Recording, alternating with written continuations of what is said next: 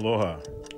This is international baritone Quinn Kelsey, and this is the CVH podcast. That's what she's saying.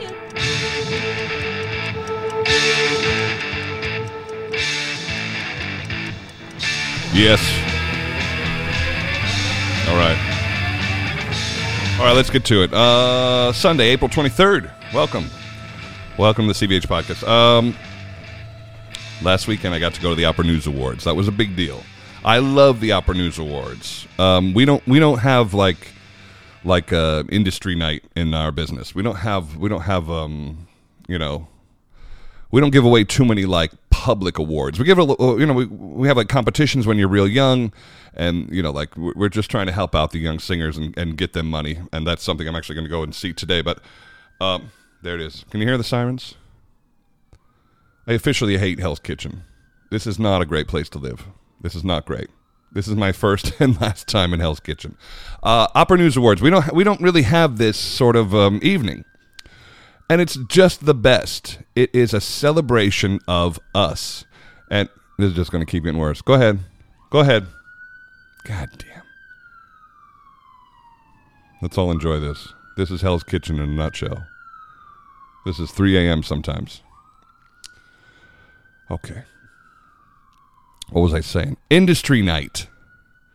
We're here to celebrate three singers, Lisa Davidson and Aaron Morley and the great George Shirley. And they play these fantastic video montages, and they have another singer there to present the award, and there's some musical interludes, and it's just like this incredible night. They do it over the Plaza Hotel in the main ballroom, which is a historic room. It's stunning.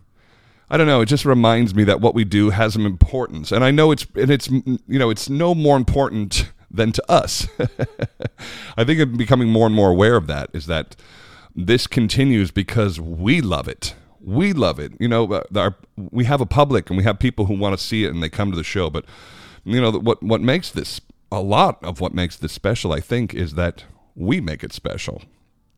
And I like that. It is special to me. I am a big opera fan. I'm a fan of the different aspects of it. And we had some legends out that night. And, I put some pictures up on Instagram, and it was one of Lauren Flanagan and one of James Morris and Angela Geargiou. And I was sitting next to Debbie Voigt, actually sitting next to her at the table. And... Dee Graves was there, and then a bunch of people from my generation, and then there were a lot of young singers too. They're good about inviting some of the kids from Juilliard and Manhattan School. You can see that there's young singers in the back. There's some extra seats, and they're good about bringing in the next folks to just kind of like witness it. I sat in the back too, and honestly, it wasn't that long ago that I was still sitting in the back. And so, there's a path. There's a path in this business, and I think that everybody has to earn it in a way. Now, I need to give a little assignment to young singers, because I initially put up those pictures of me and my heroes, and I didn't post names because many of that generation are not on Instagram. And so there's a void there. And then somebody brought it to my attention and said, hey, young singers might not know who those people are. And I was sick. It made me sick that could be true. And I hate to admit that I have seen evidence of this before with the younger generation, where I say, hey, did you ever hear this recording of so-and-so and so-and-so? And they're like, who? You go, oh, no. You're a mezzo-soprano, and you don't know who Marilyn Horne is? This is a major, major problem. This is a hole in the gap of your education.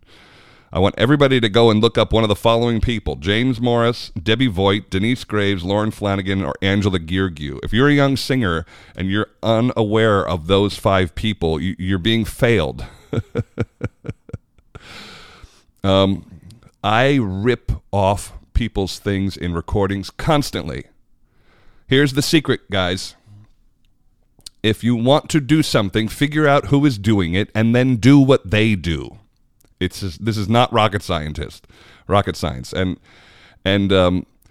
I spent plenty of time listening to old recordings and going, no, that worked, I'm stealing that. That worked, I'm stealing that. That worked, I'm stealing that. I'm going to go see Peter Mattei open Don Giovanni next week. I'm going to steal everything he does. Everything. That's the name of this. You'll have time to develop as an artist. But until then, if it was good enough for Siepi, it's good enough for you. If it was good enough for Joan Sutherland, it's good enough for you. And this was a huge part of my education growing up. My teacher said, you need to listen to all of this, not just your voice type. Listen to everybody. Take the style in. Learn from this. If you love it, it's good. Then do that. If it was recorded in the 60s and the 70s, I mean, it's some of the greatest voices we have ever known. Ever known. I devoured recordings. I didn't just listen to 5 or 6. I listened to 15 or 20. Make no mistake, this is how this career happens. You have to take all of this in. Take it in. Nobody can do this on their own. You're not going to be able to sit in a practice room and then suddenly be a great singer. It's not going to work. There's a million different influences that you need to bring in. I really can't stress that enough.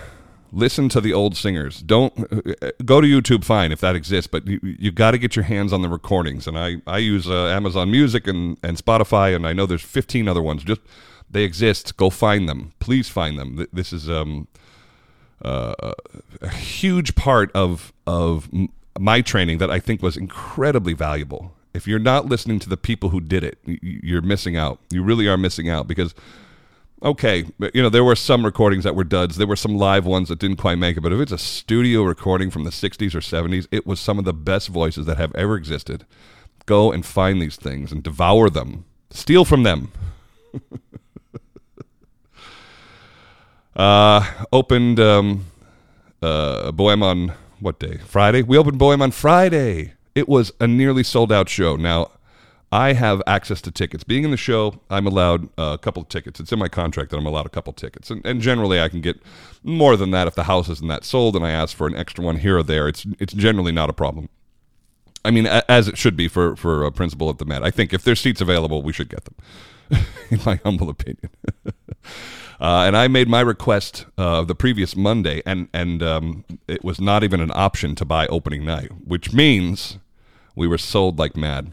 And I eventually did get my 2 tickets but I sort of had to I had to appeal higher to get them.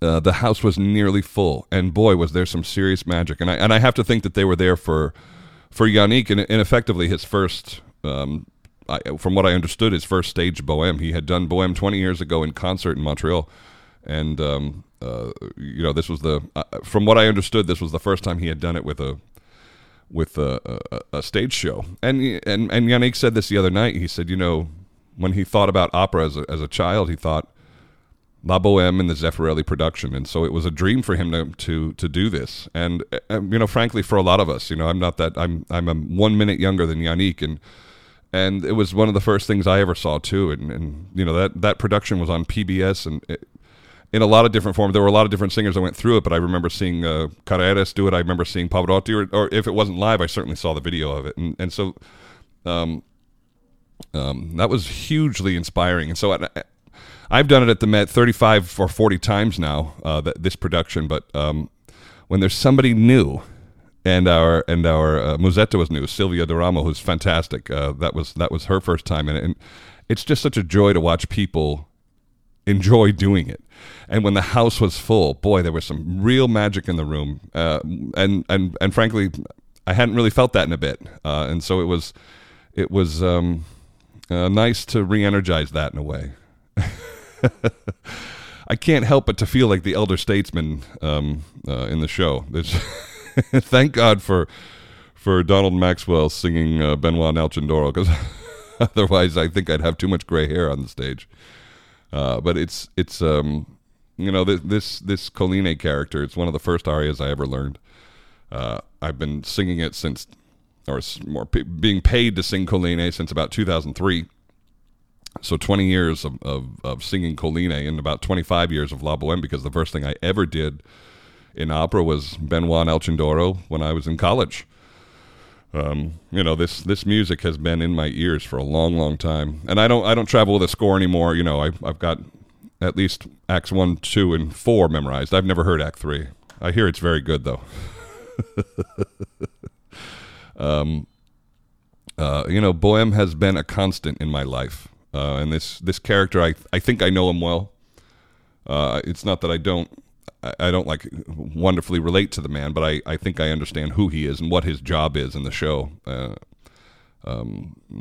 It's fun to keep finding the little things, keep finding a new thing here and there. Yeah, it was a real fun night, and one that I'm sure Yannick is going to end up doing this about 100 times, as we all do. Everybody's got to go through Boheme, and really, the Zeffirelli Boheme is kind of like, when people come in, especially low voices, baritones and basses, you're going to pass through this production, generally. This is how they see if you can sing in this house. There's a lot happening. Act 2 just sort of happens to you. There's a lot of chaos, and so for you to cut through the chaos is kind of the trick. In a way, you can give a lot of young baritones shown art in this production, and just see how they do, and then you can graduate and you can move up. And a lot of guys do, and some guys don't. And it's a good little proving ground in a way, and that's I think that's important. Zeffirelli Boheme at the Met is a thing, and a real it's a privilege for me. And this afternoon, I'm going up to the Met Opera House to see the finals of the Metropolitan Opera National Council auditions. I love this day. I love it. You watch some incredible talent. They're scared to death. They really are. You can smell fear. Even if they don't show it, you can smell it. I did this competition 20 years ago and stood on the stage and won. And I was not by any stretch, like the most polished singer there. I might have been the least polished, to be perfectly honest. But this competition works well because it's kind of based on promise. Who's going to be able to fill the house? They really want to know who can fill that house because it's not for kids. And we kind of throw kids in there just to see what they're going to be capable of. And when I talk to the young singers who compete today, and I'm sure I'll get to talk to a few of them. I make sure that they understand that it took 10 years for this bass baritone to come back as a guest following that competition. Some singers from that year didn't win and had contracts at the Met the next year. Some singers won and became young artists. Some singers won and disappeared. I won and then moved to Chicago almost immediately. I didn't go into the Met Young Artist program. I wasn't even asked. I did audition, but I didn't. That day I was not. I wasn't invited. For a myriad of reasons, and they're all, it all works out. But at the time it was fairly frustrating. But I did win that, and it was 10 years before I had my debut, and so this is 20 years. Now the anniversary of winning that competition, and so it'll be important for me today when I do talk to a few of them, and the guys always come see me, which is nice. This is not a finishing spot. This is not a victory lap. This is the new beginning. It really is, and it's hard to understand that at the time.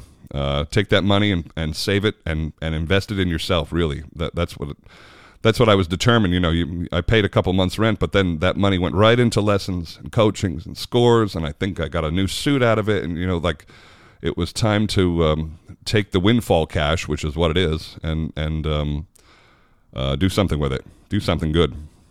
Invest in yourself. That's by far the best investment that I can give a young singer.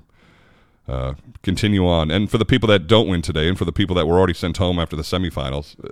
The list of singers that didn't win this thing is far more impressive than the list of singers that did. I promise.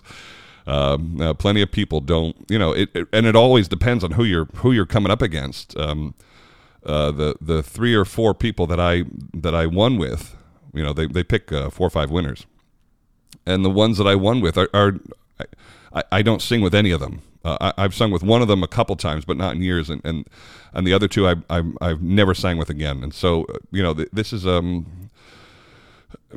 you need to look at it as a new starting point, a check. Take the check, invest in yourself, be grateful, keep going. Somebody has reminded you that you should keep going, and that's a good thing. And for the people that didn't get passed on, I hope you get all fired up. I hope you get real angry about it. That's how that's going to pay out. Get real angry about it.